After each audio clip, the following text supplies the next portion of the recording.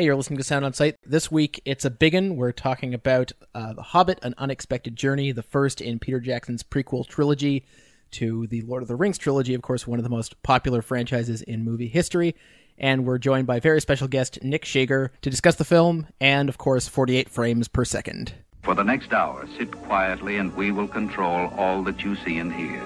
You are about to participate in a great adventure. We bring you this special radio television broadcast in order to give you the very latest information on an amazing phenomenon. Just a minute, ladies and gentlemen. I think something is happening. Good evening. I hope you'll excuse me if I appear a trifle excited. We're only interested in one thing. Can you tell a story, Bob? Can you make us laugh? Can you make us cry? Can you make us want to break out? Enjoy yourself. We move fast. Can you take it? No matter what you do now, you're still part of everything that's happening. Used to be in silent pictures, used to be big. I am big. It's the pictures that got small. We need more heart in motion pictures. You know how to whistle, don't you, Steve? You just put your lips together and blow. Listen to me, Hatcher. You gotta tell him. I just want to say one word, Tito. Just one word. Are you listening? The Boulevard of Broken Dreams.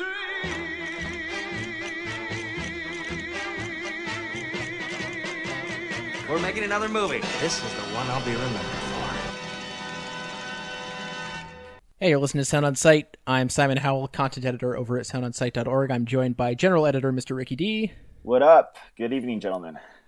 And we're very excited to bring you a staff critic from Slant Magazine, as well as a contributor to The Village Voice, Time Out New York, IFC News, and now Film Comment, and of course, mustache enthusiast, Mr. Nick Shager. Thanks for having me. And let's hear a clip, and then we can start talking about The Hobbit, An Unexpected Journey, directed by Peter Jackson. This is Oakrist, the Goblin Cleaver. A famous blade, forged by the high elves of the West.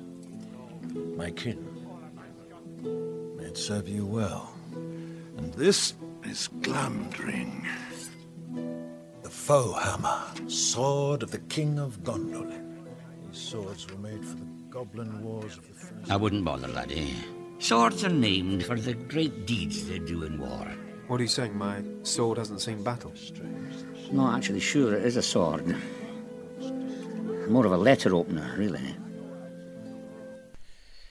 That was a clip from The Hobbit, An Unexpected Journey, previously to be directed by Guillermo del Toro, but finally directed by Peter Jackson, who also helmed the Lord of the Rings trilogy, although Guillermo del Toro does still have a screenplay credit along with Jackson, Fran Walsh, and Philippa Boyens, who, of course, also co-wrote the Lord of the Rings films. This is a prequel. In a sense, it's a prequel because it's setting up this prequel trilogy, which is set about 60 years before the events of Lord of the Rings films. It concerns not Frodo Baggins, but his uncle Bilbo, played in older form by Ian Holm, as with the first films, and in younger form for most of the film by Mr. Martin Freeman, who you might know from the from the British Office, or from Hitchhiker's Guide to the Galaxy. And this film specifically charts his joining a band of dwarves to take back their homeland of Erebor, which is taken up with a rather large dragon named Smaug, if I have that correctly. And that's all the synopsizing I'm going to try to do right now. So, Nick, one of the reasons that I thought to bring you on for this was because when I was trolling through your blog, I noticed you were a big fan of the original films. I was, yeah. And I'm not someone who grew up as a big Tolkien fan, per se, or even really fantasy literature. Not that they're not interests, but yeah, I really liked the original trilogy. I especially liked Return of the King, despite its, many, many, many endings. And yeah, I think it holds up really well. I watched it again in its entirety a year or two ago, and I think overall it's pretty great. And how do you feel this first installment at least holds up to that standard? I think, to put it sort of mildly, I think that this initial installment in the new trilogy is sort of a disaster. I don't think it holds up to the original trilogy almost at all. And I think that it's sort of almost an example of if you could have imagined while watching the original trilogy how this could have gone wrong. The Hobbit is sort of that. I just don't think it works in almost any respect. Now, Rick, now that I've forced the comparison between Lord of the Rings and The Hobbit, I guess I want to put that same question to you while also asking, is it even a fair comparison? Well, I haven't read the original source material, so I don't know. Because, I mean, The Hobbit is essentially a children's book, and it's a children's movie. So it's written for children as a very simple narrative. I don't know if I should make the comparison, because I know many of my friends that dislike The Hobbit, they are huge fans of the actual original source material.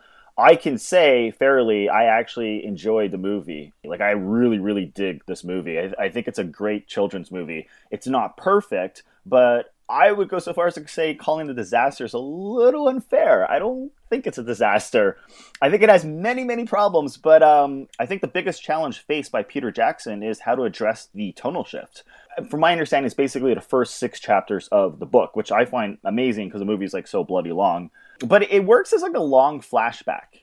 You know, oh man, I don't know. I went into this movie thinking I would hate it, and every week on the show, I always talk about expectations, anticipation, hype, and I went in knowing fully well it was really long. I didn't think I would like the look of the film because I did see it in 48 frames per second. So I was prepared to dislike this movie, and I was actually pleasantly surprised. I actually walked out really enjoying the whole entire experience. I was actually glued to my seat. So yeah, I totally dug this movie.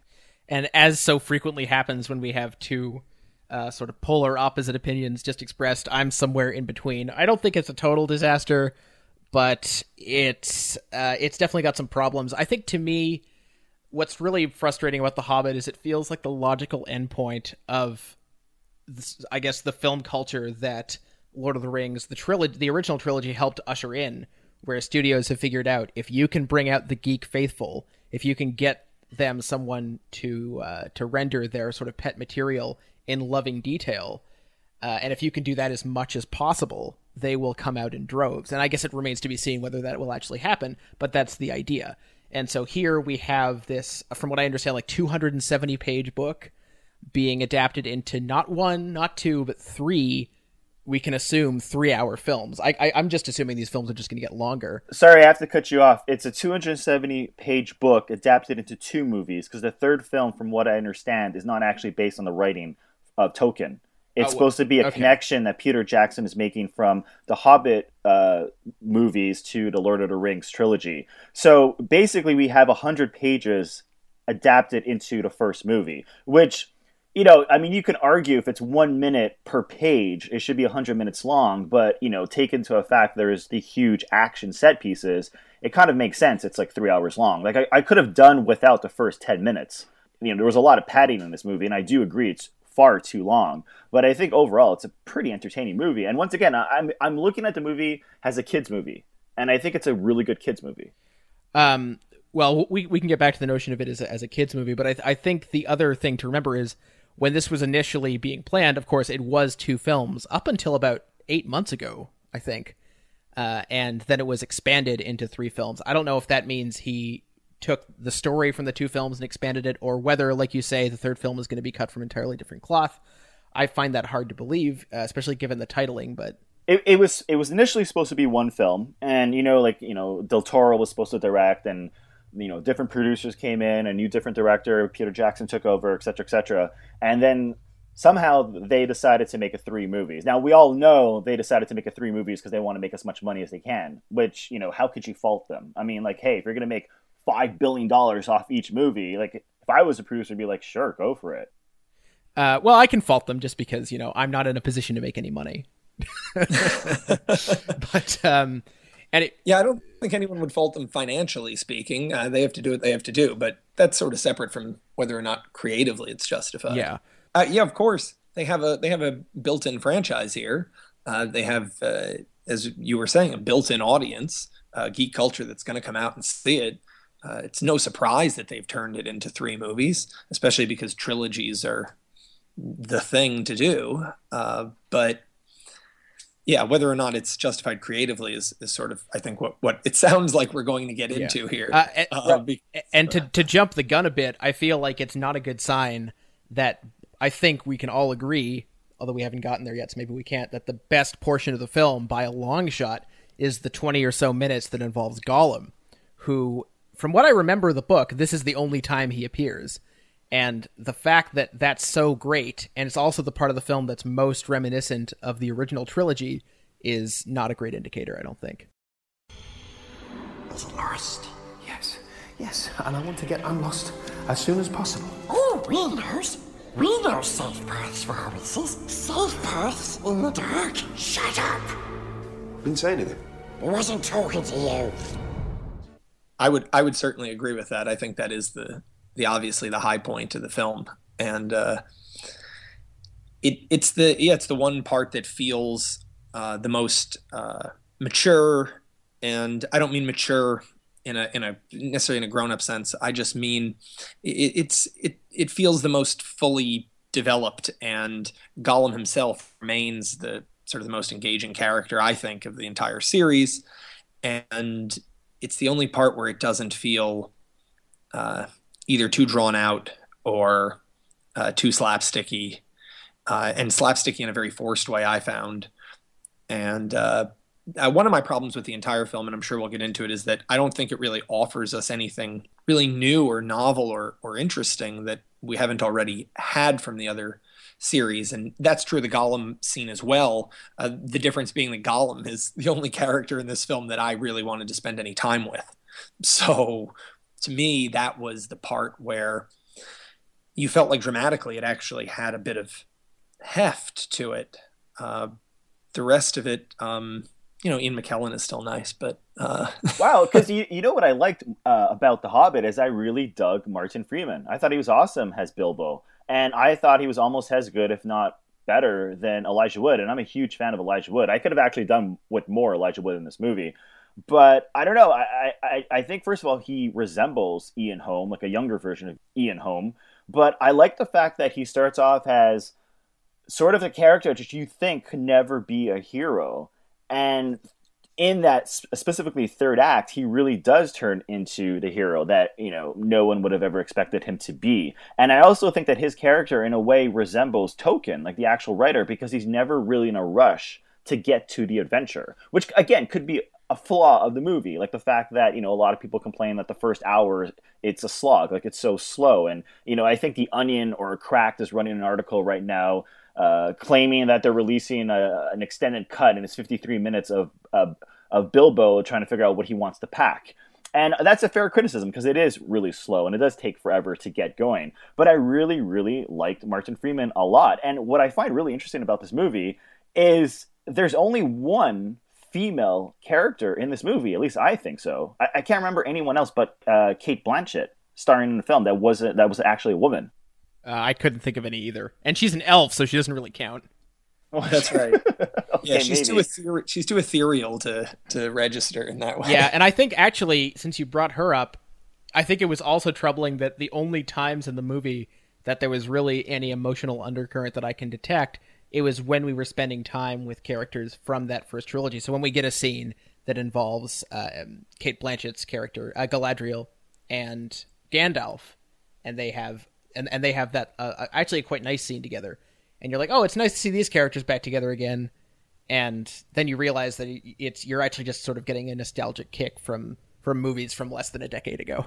So none of you guys like Freeman? Because I really think he made an excellent Bilbo. I think actually if you're going to make these movies, I think it's very good casting. I think Freeman's a great actor, and actually a movie that not a lot of people have seen that I thought he was great in was Peter Greenaway's Night Watching. Yeah, exactly. Which I thought he was absolutely stellar in, and this isn't that level of involvement really, but I think he does bring a nice mix of sort of, he's got the right sort of bumbling characteristic. I'm not really sure he's wide-eyed enough, but I think he does a fine job. But I really think that he amplifies the character, and he's really like our avatar into like the adventure. And, the funny thing about this movie is I would argue there's only really 3 characters that have a personality or that are really developed. There's Bilbo. I guess you can also say Gandalf, because we learn more about him, because he's a completely different character than what we see in Lord of the Rings. And, of course, now, is his name Thorin?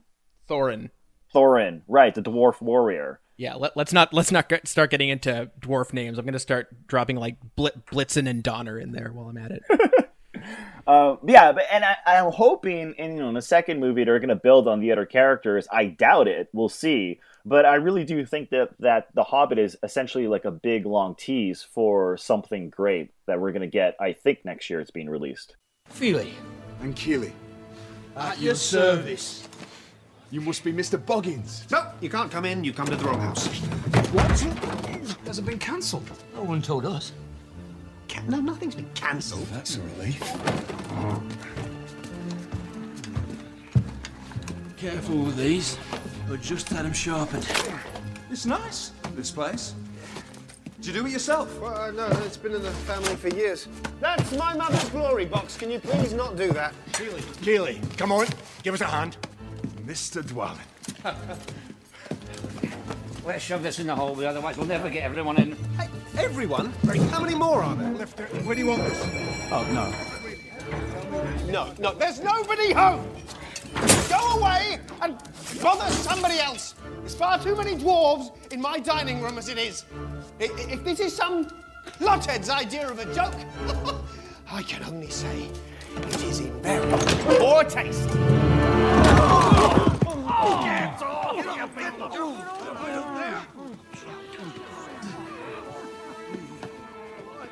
Gandalf.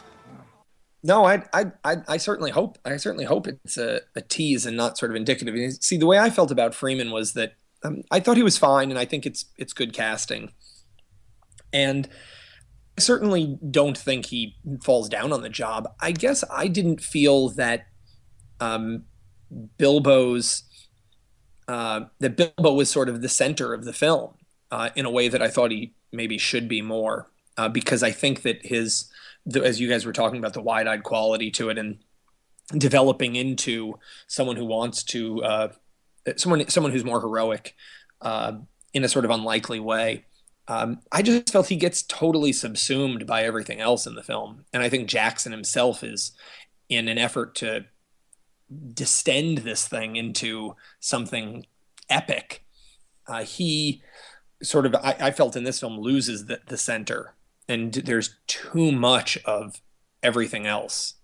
Maybe that's because he is just taken with all of these other dwarf characters and just the cacophony of the set pieces. But I don't know, Bilbo felt like someone who was sort of bouncing around for the ride to me. I would agree, except for, if not, the last 30 minutes of the film. And I think one key difference with The Hobbit and the Lord of the Rings trilogy is the Lord of the Rings trilogy, we follow so many characters who split up into so many groups that it's always bouncing back and forth from one action, in whatever land to like the action in like whatever land. And in this movie, it's all focused on like 14 characters. Like you get dwarves and you get like what's his name again? Bilbo.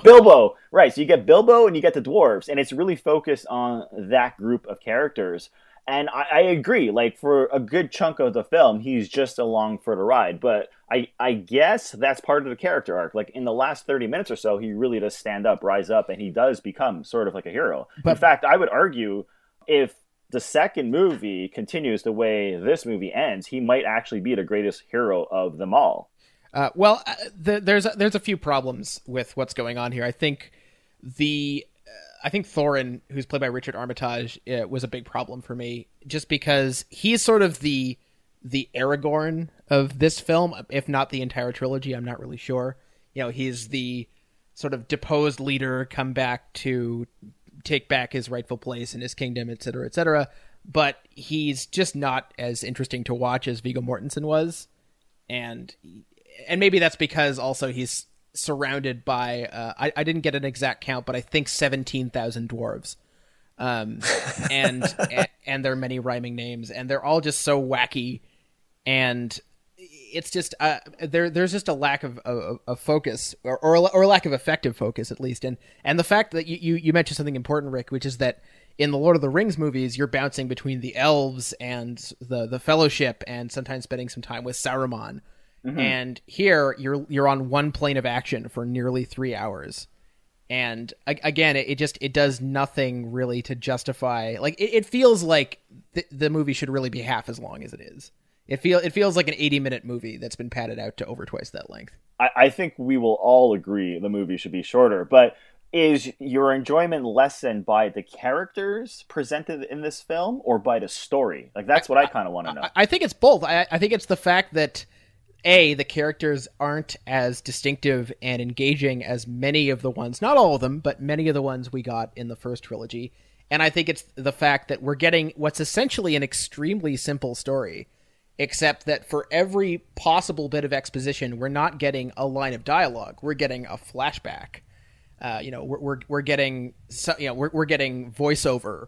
We're getting every possible bit of elaboration to explain really very simple things. We're getting, and I have to say, during that first hour, I was fading.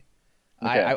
I wasn't sure if I was going to make it. I mean, the action does quite literally pick up once they actually set out, but it does take far too long to get there. And it's not because it's complicated. It's just because he's decided to show and tell as much as possible. So I'm assuming you guys weren't a big fan of, say, the scenes in which the dwarves decide to play like cleanup in his house, and they mimic sort of like the Snow White characters when they're doing like the dishes and whatnot.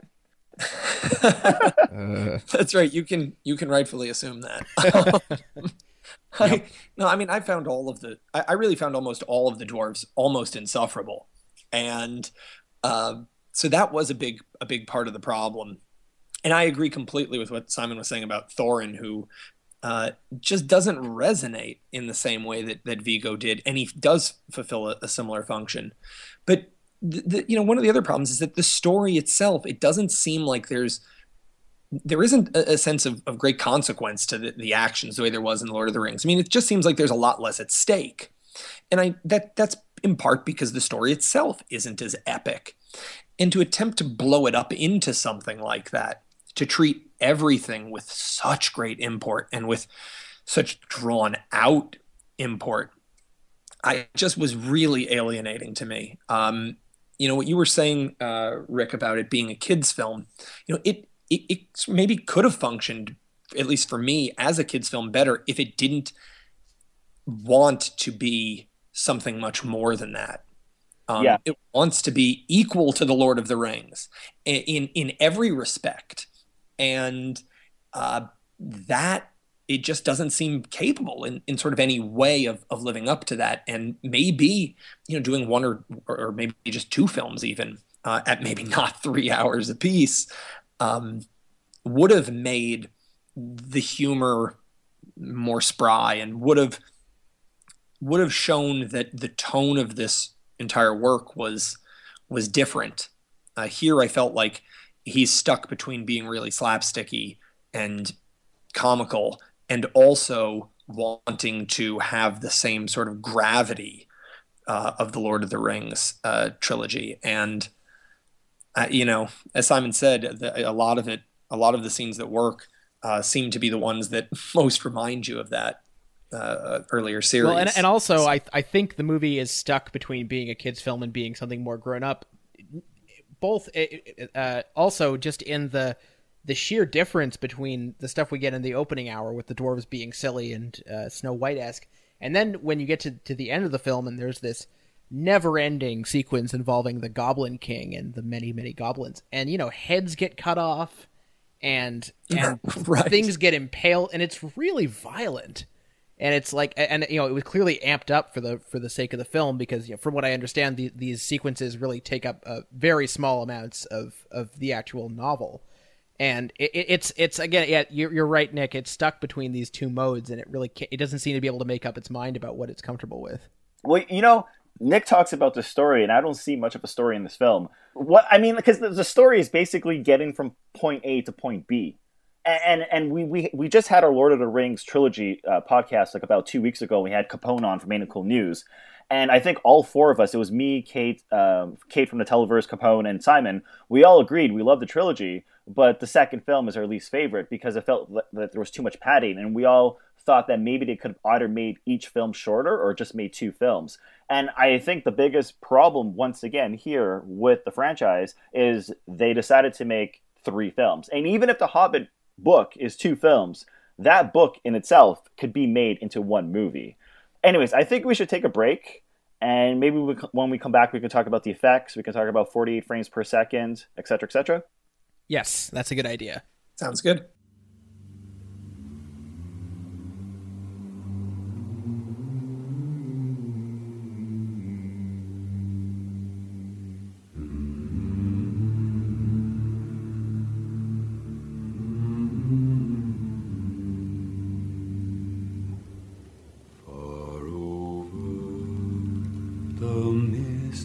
Mountains cold, to dungeons deep and caverns old, we must away ere break of day to find our long forgotten gold. The pines were roaring on the heights, the winds were moaning in the night. The fire was red, it flaming spread, the trees like torches blazed with light.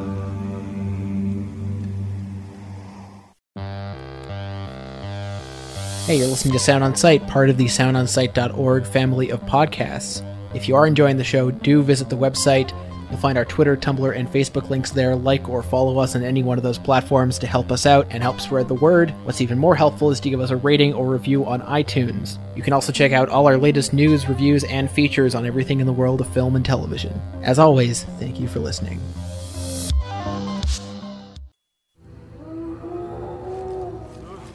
Was that a wolf? Are there wolves out there? Wolves? No, that is not a wolf.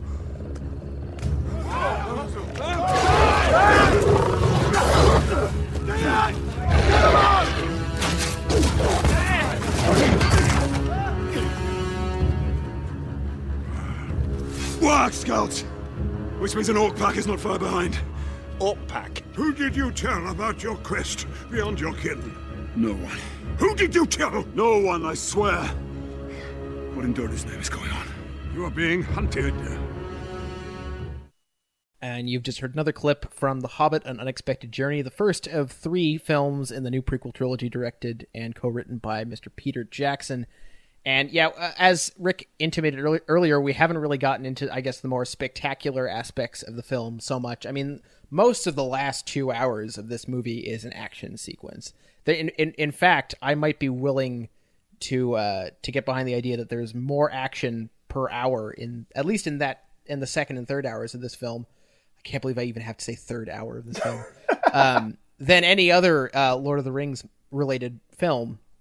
And I guess for me, the thing that keeps me from totally hating on the film is I do absolutely love the way Peter Jackson shoots action sequences. I think there's too much in this film. I think he gets away from himself. He fails to. This is something we get back to all the time on the show: is people who don't know how to kill their babies. They don't know how to drop material from their beloved film, especially when it's something like an adaptation that's close to their heart. But if you've got to have 2 hours of near constant action sequences, you may as well have Peter Jackson doing them, because he does. The guy has an eye for action like almost no one.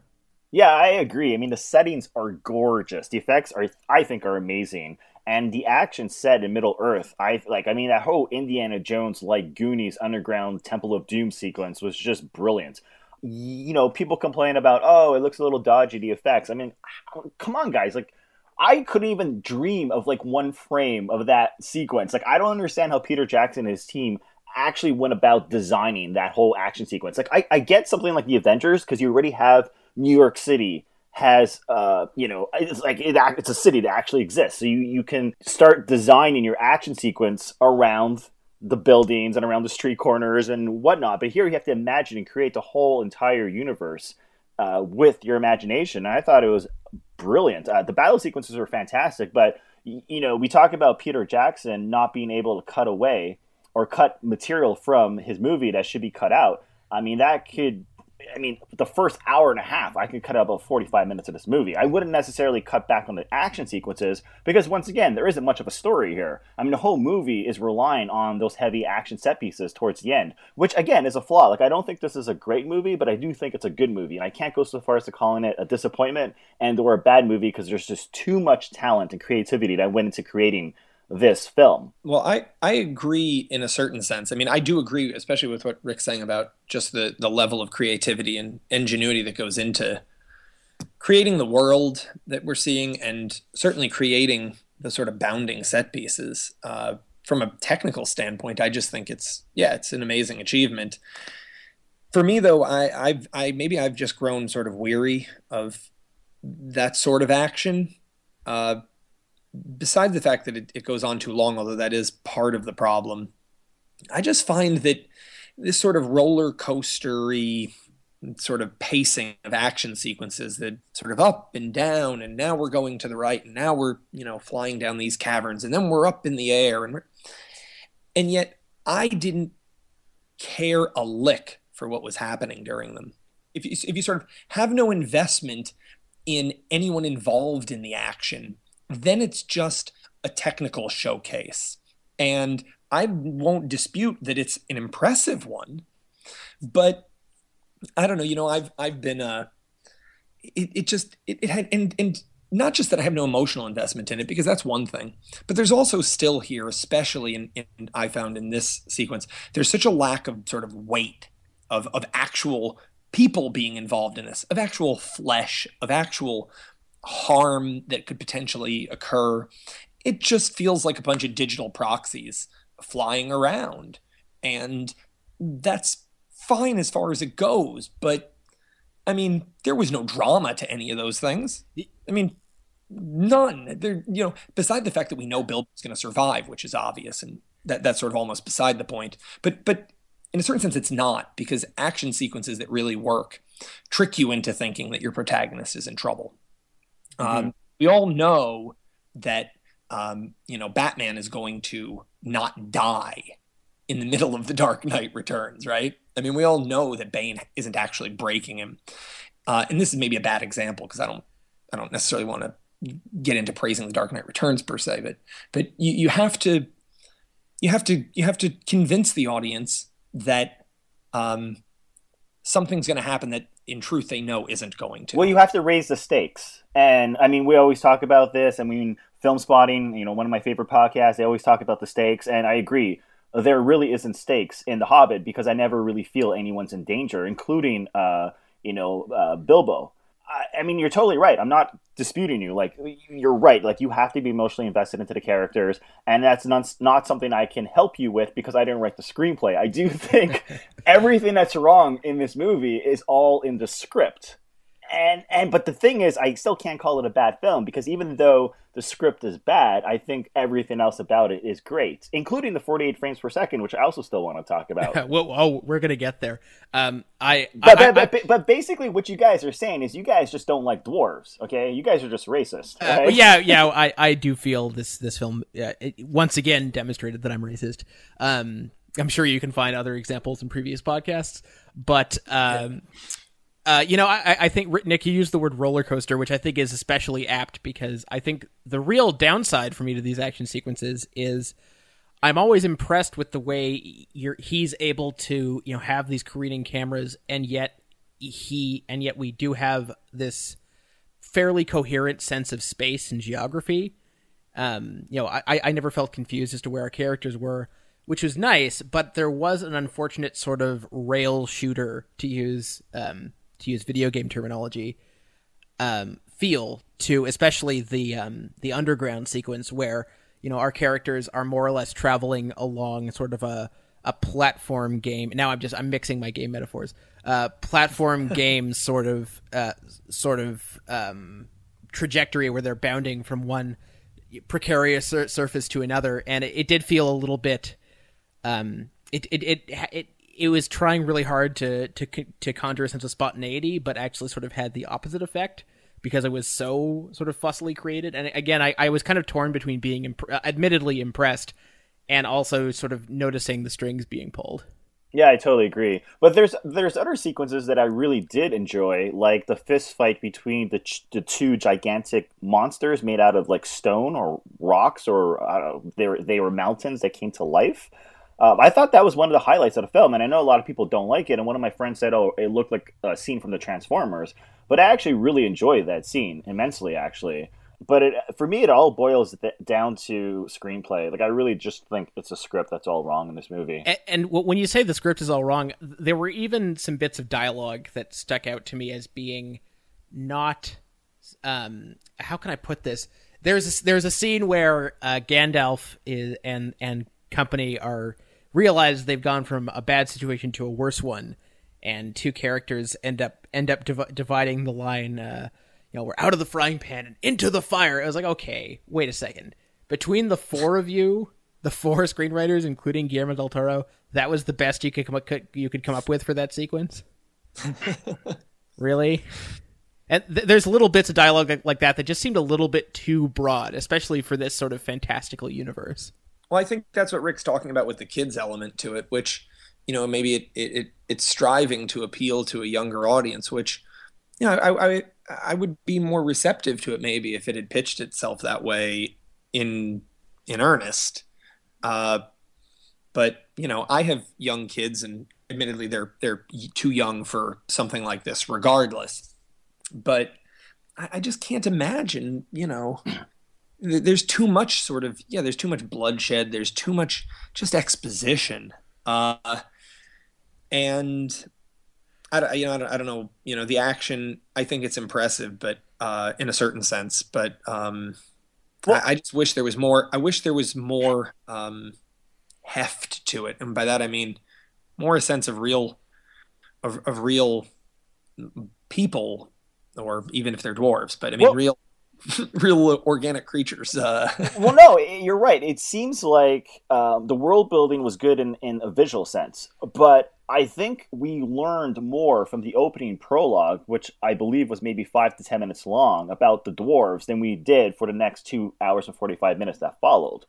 I mean, what did we learn? Like, we know they have like a beef against the elves. We've already learned that, like in the Lord of the Rings trilogy. Apart from that, we don't really learn anything about any of these dwarves, except for the fact that they would make good housemates, and they really like food. Which we already know they like food from the original trilogy. That's true. I guess since we've raised the specter often enough, we all saw this film in 48 frames per second. Did we also all see it in 3D? Yes. Okay, so we all saw it the same way. Let's talk about 48 frames per second. This is the first, at least, major release ever to be shown in 48 frames per second. So we're in uncharted territory, and I guess for me, Rick and I, you and I discussed this already, so I'm going to spoil a little bit of what we talked about. You mentioned that you were, in a sense, happy just to see, we watch so many movies every year, and it's always nice to see someone doing something different, period. And I think in that sense, it was an interesting experience. I think the 48 frames does some things better than normal, perhaps, and a lot of things worse. But I guess what concerns me is the idea floated by Jackson and James Cameron that 48 frames is in some way the future of film, in the sense that 3D has turned out to be, in a sense. That makes me a little bit skeptical indeed, but I did have an interesting time observing 48 frames. Well, I think what I said was I like it when a filmmaker tries something new. It doesn't necessarily mean I will like what he does, but I appreciate having something new. I mean, I watched like over 300 new releases in 2012. So if I see Peter Jackson, toying around with 48 frames per second, then I'm curious to go see it in 48 frames per second. But if he's using 48 frames per second just to make the 3D look better so it doesn't look so blurry, I don't give a flying F about it, because I hate 3D to begin with. I mean, every week I bitch about 3D. I wouldn't have such a big problem with 3D if they didn't overcharge for 3D, because like I said in the previous podcast, a filmmaker doesn't charge an extra $7 at the box office because he decided to use a special lens, or he decided to make his movie in black and white, or he decided to shoot in like Egypt. So why am I getting charged an extra $7 because you decided to shoot in 3D. Like, that's what really pisses me off about 3D, because it all boils down to money. And so, therefore, I'm not for it, because I don't care if you're Ang Lee or Martin Scorsese. I really do think that the studios are pressuring the directors to film in 3D because they want to make an extra buck. And I think if you take away the 3D from The Hobbit, nothing changes. Now, the 48 frames per second, maybe I don't like it or prefer it to normal film, normal 24 frames per second, but I do think that Peter Jackson did a fantastic job with 48 frames per second. I mean, the movie, for the most part, looks good. I didn't like the daytime sequences. Whenever we were in the daytime outdoors, specifically in the Shire, it just looked really weird, like really strange. But anytime we were indoors, underground, in the tunnels, in the cave, in the mountain, I thought it looked really good. Yeah, I mean, I think that may be a really sort of key point. I felt the best I can say about it, I guess, is that I got used to it over the course of 3 hours. I thought it, in general, looked pretty, or maybe I shouldn't say it looked pretty awful. I mean, it looks good in a certain sense. I found it to be pretty awful. I have for a long time hated those features on flat screen TVs that reduce film grain and supposedly motion blur. Right, motion smoothing. Yeah, the motion smoothing, which I have a TV here that or maybe two of my TVs that do that, and I can't stand the feature when you go into a store or you go into anywhere, and I can immediately tell that it's on because it gives you that strange sort of video-ish camcorder quality to it, and I find it for film content to be sort of awful. And here, not only do I not like the way it looks, just from a purely aesthetic standpoint, but it got to the point where it was interfering with my ability to even sort of enjoy the film and sort of appreciate the film. We were talking earlier about Martin Freeman's performance, and I think one of the problems was that I felt like from the get-go, it just seemed like there was an actor on a set. And I remember thinking that about Elijah Wood too. I immediately thought, my God, look at that ridiculous wig he's wearing. I mean, I really did. And I never thought that in the first three. And the longer the film went on, especially in the first hour, the more I was sitting there thinking, I really wish to see this not in 48 frames per second, to see if the illusion the film was trying to create was stronger that way. Here, too often, I felt like I was watching, I was paying attention to Gandalf's robe. Well, the question we should be asking is the medium good enough or fit for the material? And I don't think it is. Like, this might have worked great for, say, a documentary on a soccer player. Like, they had a documentary on a famous soccer player like a few years ago, and it was basically just shots of him playing soccer. That might have been amazing. I don't think it fits for the medium of, like, fantasy adventure, like something like Lord of the Rings. But I do think the visuals are sharper and brighter. I think the problem really is, at least based on my recollection of the film, is the movie puts its worst foot forward in terms of what the 48 frames per second can do, what it helps with, in terms of the so much of the first hour is walking and sitting and talking, and mostly in daylight. And 48 frames does nothing for those scenes at best, and at worst, it does have this sort of alienating fast forward effect that just watching it, I can't imagine Peter Jackson and company watching, just a scene of Bilbo walking through his hobbit hole and opening drawers, which, as The Onion reported, happens for 53 minutes. But that's what I'm saying. Those earlier scenes, it does not work because it becomes so obvious, especially when you're in the daylight outdoors with the sun shining bright on the actor. But it does work for the action sequences, and I gotta give props to Andrew Lesney, who's a cinematographer who I think is a fantastic DOP. I think he really did a great job, and he employs a dramatic effect to those action sequences that we see later on in the film. So the thing is, it's like, I'm in agreement with everything you guys are saying, but I also still want to acknowledge the hard work and the creativity that went into this film, despite the fact that I don't like the script and, I'm not a fan of 3D, and I could have done better with a film format. I just can't imagine, and again, it comes back to killing your babies. I can't imagine being so enamored with 48 frames and so enamored with the idea of exploiting a new technology that you don't notice how bizarre, especially the first half of that movie, the first third of the movie looks. Yeah, it is. I agree. It's hard to imagine that they watch that footage and say, "Yeah, this is great. This is leaps and bounds better than shooting it normally." I mean, I agree. I think that I wouldn't want to just throw out the technology and say never again for any use ever. But here, I just found it weird. And even as I said, when you get used to it more, and maybe that is, as Rick said, partly because it's at night and the sort of foreground background spatial relations don't seem quite so strangely heightened by it. That maybe it works better then. I still found, like, even with the whatever the bad guy's name is toward the end, the Goblin one King, the Goblin King, right? Who has all the orcs. It was I just found a lot of that footage too when they would zoom into close up with in him. It just seemed very odd. I don't know. Maybe it was having this total CG character and yet having this weird sort of camcorder-ish quality to the shots.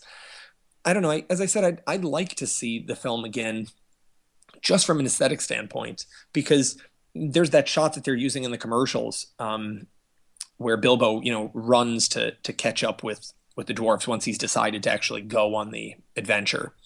And I remember thinking how strange it looked in 48 frames per second. When I see it in the commercial, it doesn't look that way. Right. And I don't know if that didn't also heighten my reaction to the film, which I already found sort of strangely paced, and the characterizations were sort of driving me nuts. And then also have this weird thing that sort of called attention to the artificiality of it. Maybe, I don't know, I'm a big fan of film grain, so I think that heightens the sort of... Well, and I agree. I mean, like, a lot of people are harsh on me because I'm a big fan of Quentin Tarantino, but one thing I really love about Tarantino is the fact that he only shoots on film, and his films are usually grainy, for example. And again, I just don't think the 48 frames per second works for this specific material, but I don't think they did a bad job with what they set out to do. Like, I think they do succeed in shooting it well. But I think what we should all do is we should all watch the movie in 24 frames per second. Yeah, let's come back in a week.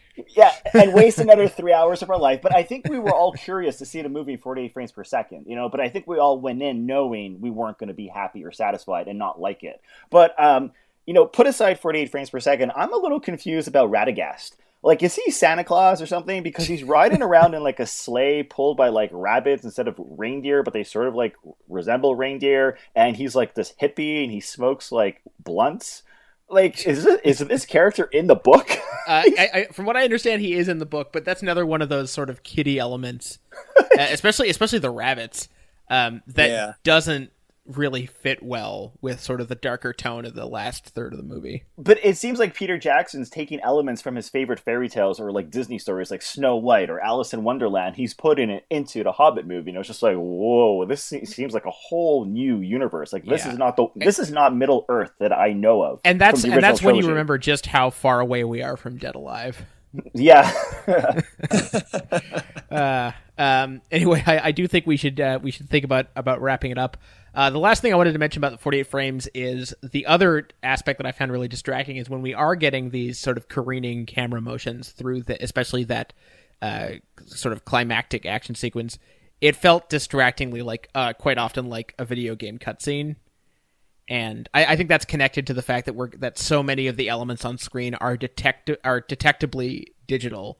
And again, it's hard because watching a scene like the one with like any scene involving the Goblin King, I'm impressed with how present that character feels, even though he's clearly a total CG invention. Same with Gollum, although strangely, I did find that the way that Gollum appeared in this movie, he wasn't quite as hideous as he was in the Lord of the Rings films. I don't know if that's because he's supposed to be younger, but I don't know. Maybe I'm the only one who picked up on that, but.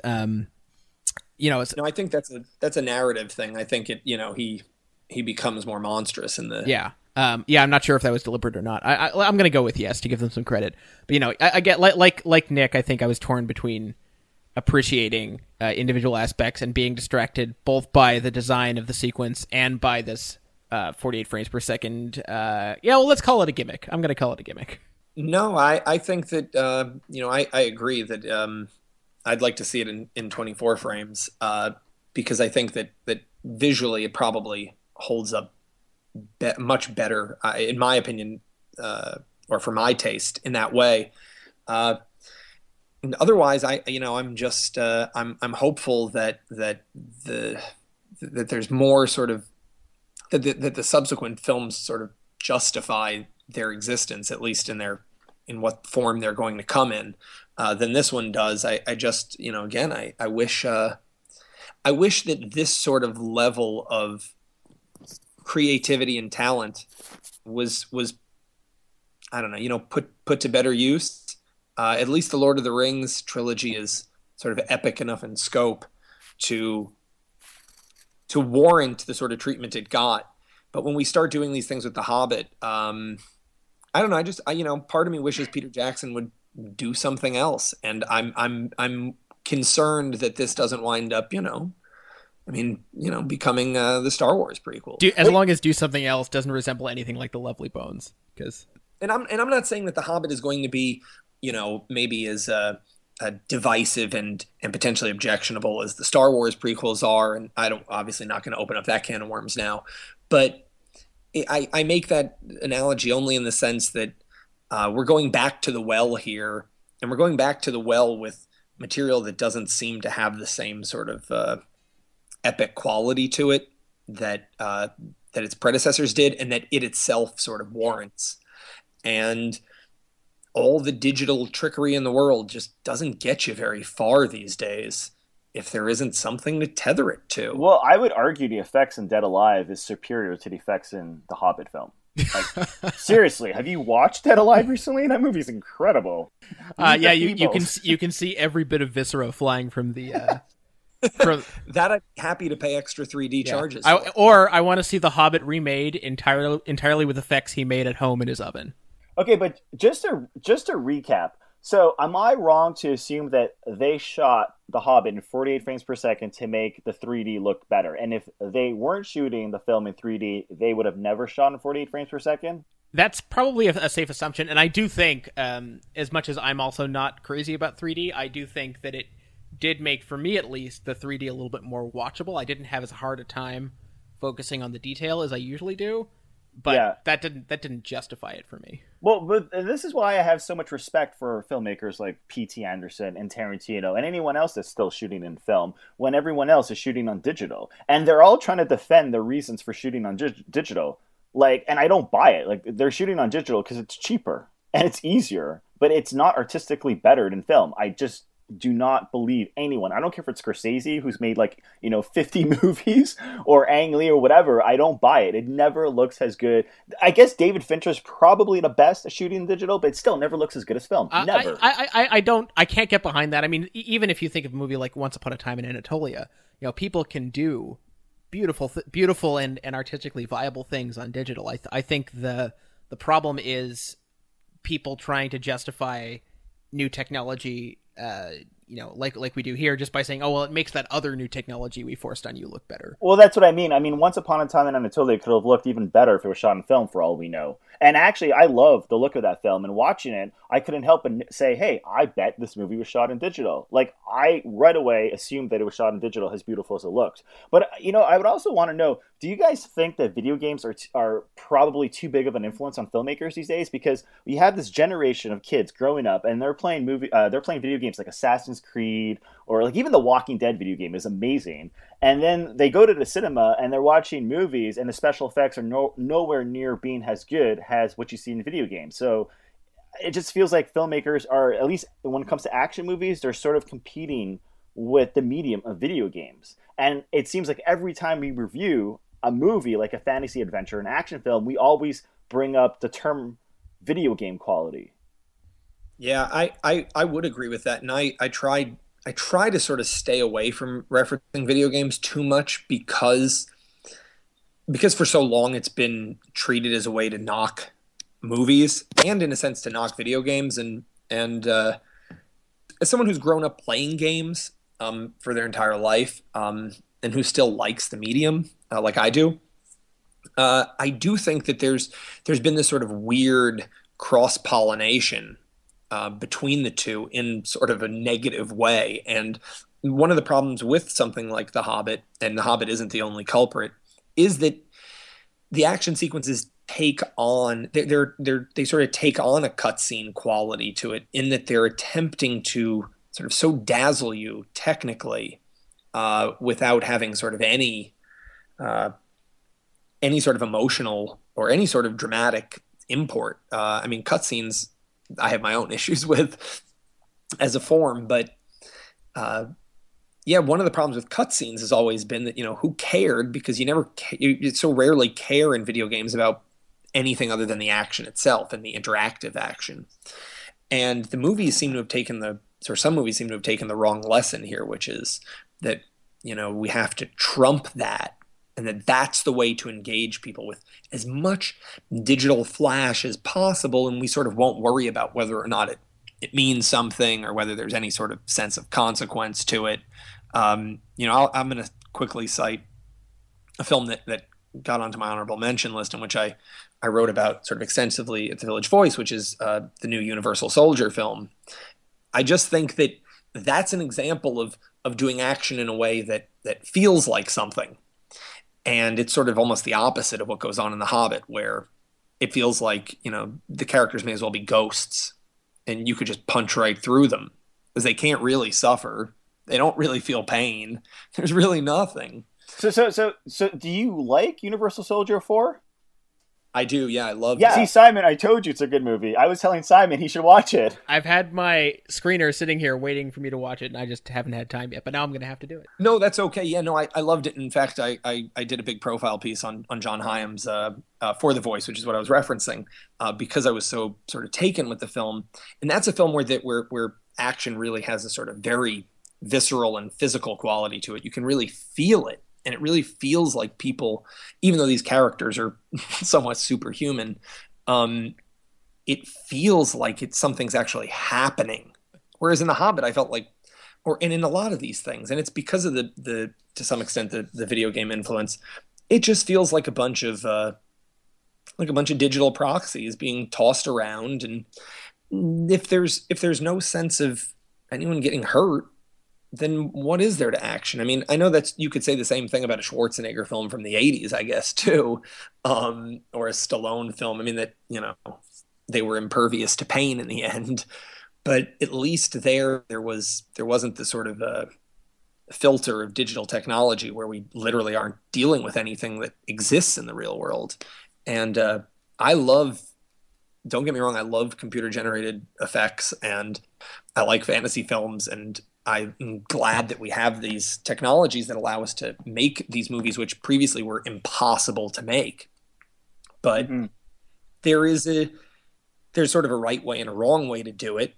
And when it becomes so much sort of theme park flash, I don't know. Well, like 10, 15 years ago, I think everyone was using the terminology MTV-like or music video-like.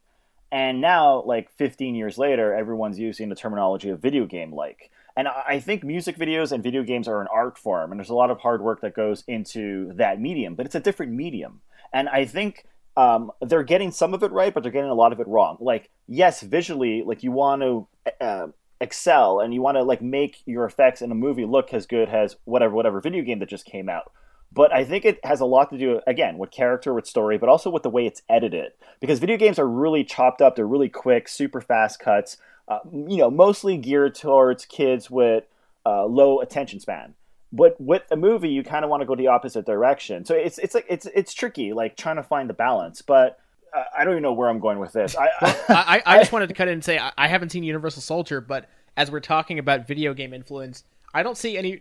I don't think it has to necessarily be a bad thing. I think of a movie like The Raid Redemption, which, to be honest, it was a video game. It was structured exactly like a classic video game, but it still managed to have action sequences that felt visceral and that felt like something was at stake, and you could feel the blows land. So I don't think the influence has to be a bad thing. Not only do I agree with you, Simon, but I'd say that Universal Soldier, the latest one, has serious video game influences, both in terms of structure and in terms of camera work and choreography. And I spoke with Hyams about it, and he didn't disagree that he had been influenced by those things. But as I said, there's sort of a right way and a wrong way to do it, I think, as we all agree. There are certain qualities to video games, whether they're first-person shooters, third-person shooters, platformers, that really have that really have an effective means of conveying thrills and suspense. And certain films like The Raid can borrow from that while also maintaining something cinematic. Other times though, it just, like The Hobbit, I just think it sort of loses the thread of why we care about the material in the first place. Well, there's two sequences in Universal Soldier 4 that remind me of the Raid action sequences. But in terms of video games, Universal Soldier 4 reminds me of video games like Double Dragon and Contra, especially the original Contra and Super Contra. The Hobbit reminds me of this really bad Indiana Jones video game I played once, which I think it was for PC. And there's actually a sequence where you're underground on like the railroad, and you're in a little cart, and like it was just terrible. And as much as I'm trying to defend The Hobbit, and I do like it to some extent, everything you guys are saying is totally correct. So let's hope for a better sequel. And I really just want Peter Jackson to move away and go direct something else that's not The Lovely Bones. I would really love him. I'm a huge fan of horror films. I would love to see him do a horror film. I want to see him do a Drag Me to Hell in between every one of these movies. That's what I want. Yeah, that would be nice. And to do it in a way that was I don't know, a little more compact and a little more humble, just sort of stripped down. I mean, I just make something that's not 3 hours and thinks it's, great literature or great cinema. I don't know, I think he, like many people, has gotten taken with the idea of making great grand cinema, which is great, but you can sort of lose your way that way too. Call it Chris Nolan syndrome, I guess. Who would have ever guessed we would praise Universal Soldier 4 but not praise The Hobbit? Strange. Well, there you go. All right, so we should really wrap it up because we've already kept Nick longer than we said we would. So Nick, we already plugged your stuff a bit, but just tell our listeners where they can find you online. They can find me online at slantmagazine.com. They can find me in the pages of the Village Voice or in the online pages of the Village Voice, Time Out New York. I write a weekly column for the blog that goes along with Green Sin, the DVD rental company. That's daily.greensin.com. And also at my blog, which will hopefully be updated again sometime soon, which is nickshager.com. It's called Lessons of Darkness. Excellent. So, named after Herzog film, I assume? It is, yes. Such a good movie. All right, so we're gonna have to bring you back sometime because this was loads of fun, if you'll have us. For a better film, though. Yes, that would be nice. By all means, it's been great. All right, and so we're gonna take it out with a bit of music, and thank you for listening.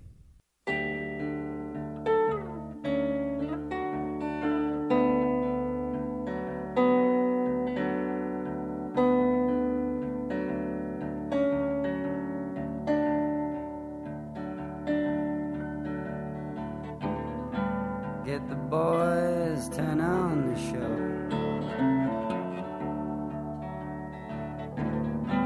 Get the camera set to go.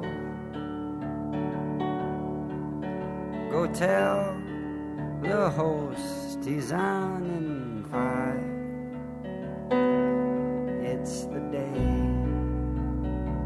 of the big surprise.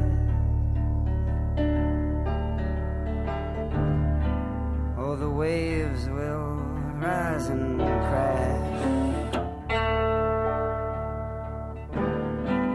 and they'll pound your of glass,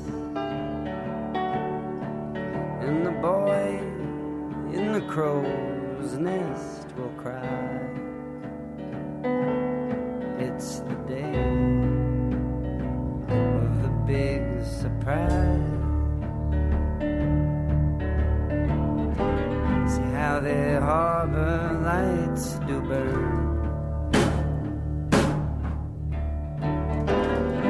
See the wheel of fortune turn, turn, it'll turn so fast the gears will bind. On the day of the big surprise, the jazzy band's lost its swing. Revolution